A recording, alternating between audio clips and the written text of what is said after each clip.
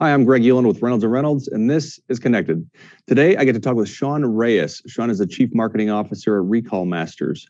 We're going to dive into the recall process as it stands today and what's changed recently and where there's opportunity for dealers to really capitalize. This is actually part one of a two-part series, so make sure to look for part two coming out in 2 weeks. Thanks so much, and let's get connected.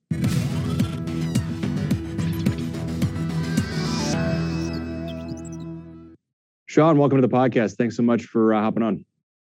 Thank you so much for having me here, Greg. Pleasure. Yep, absolutely. So, Sean, today I want to talk about the recall process. And recalls, it's something that's been around forever in the industry, but you're pretty passionate and focused on fixing the process and digging into it and figuring out where it can be better, really. So tell me a little bit about that. Why the recall process? Why is that the focus for you?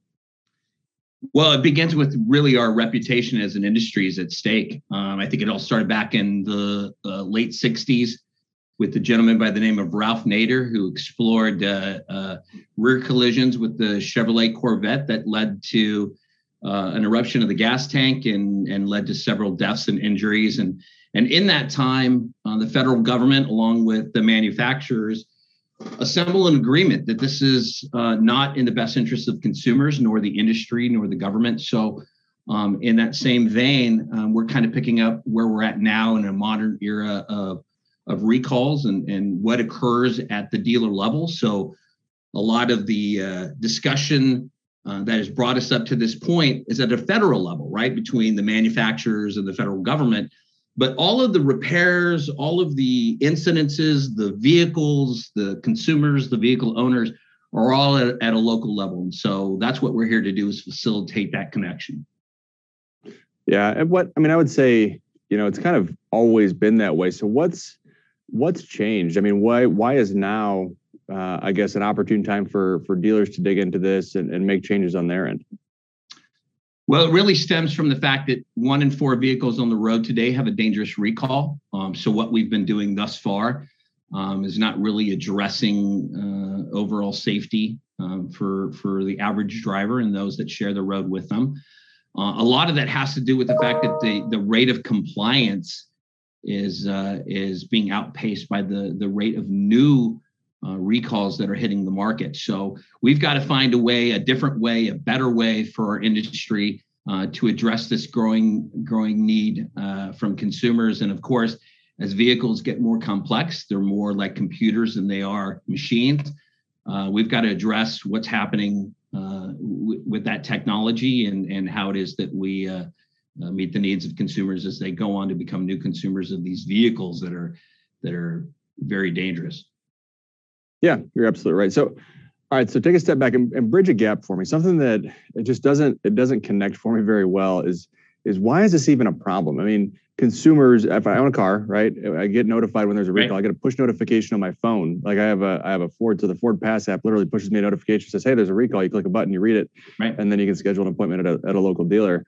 So it seems like kind of a no-brainer. I mean, there's no cost for the consumer. It costs time, right? It's a matter of scheduling and convenience, but it just seems like something that shouldn't be a problem. So dig into that right. for me a little bit. Well, yeah, I mean, you're exactly right. I mean, what you would think would be something as a no-brainer tends to be very difficult when it gets down to the consumer level. So I think it's about 30%. We did a consumer survey a couple of years ago that showed that 30% of consumers don't even realize how a recall gets repaired, who pays for it, where do I go? And so we've got to bridge that gap. We've got to make it easier. On the same time, vehicles are exchanging hands at a much more rapid pace, especially since the pandemic. Older vehicles are in the market for a longer period of time, right? So many of these out of market or out of warranty vehicles don't even get service at a dealership where they can be checked for a recall. And so when they do, even when those vehicles come into the dealership, 3 to 5% aren't even checked for a recall by the same make dealership. So it's happening at the dealership level where vehicles just aren't being checked for a dangerous recall. They get missed. And that's just the pace of business today. Again, and you add to it the fact that vehicles are in circulation for a longer period of time due to the pandemic. We're really having to put together the right solutions that connect those dealers together with the owners.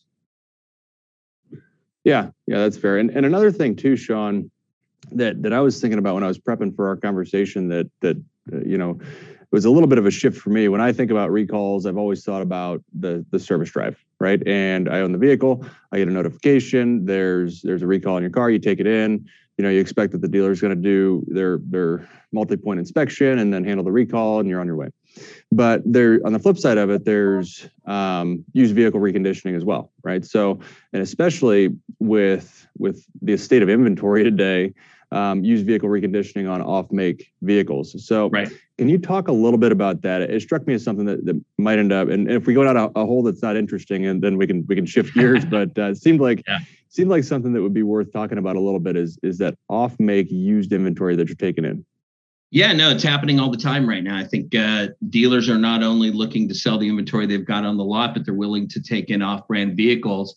And some of those may, in fact, have on them a dangerous recall that they're unaware of. I mean, it's easy for a Chevy dealer to check the Chevy database for a stop sale. But if you're taking in a Nissan at a Chevy dealer, you don't have any idea unless it's a NHTSA mandated recall. So these TSBs or voluntary recalls that are not yet designated as NHTSA recalls can be troublesome for a dealer because maybe parts aren't available, or they maybe possess a very dangerous recall that is unsafe for the consumer. And yet, because they're an off-brand, you wouldn't be aware of that unless you had access to this kind of data.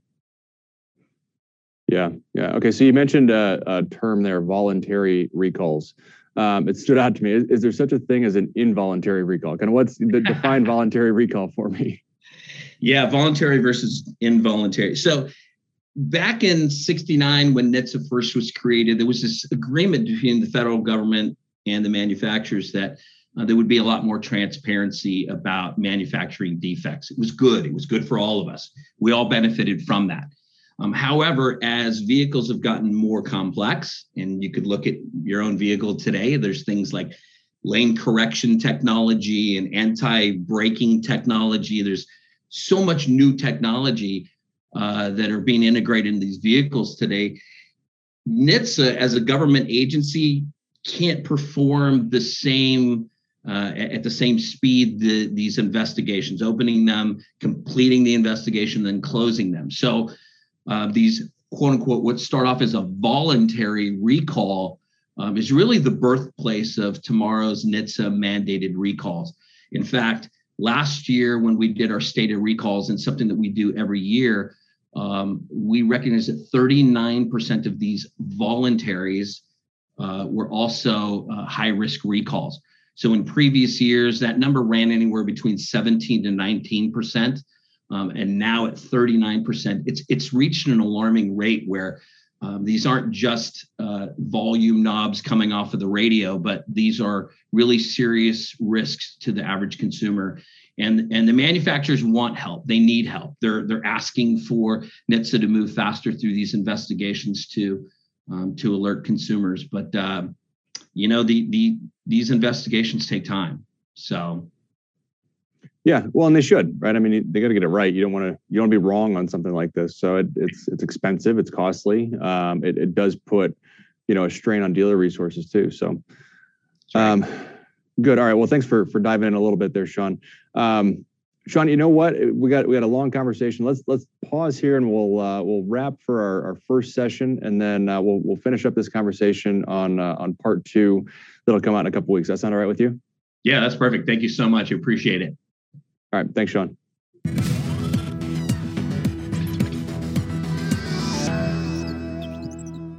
Before we hop off, don't forget, you can watch or listen to episodes of Connected on YouTube, Spotify, or Apple Podcasts. And make sure to subscribe so you're notified every other week when new episodes are released. We'll see you in 2 weeks for part 2 of this conversation with Sean Reyes.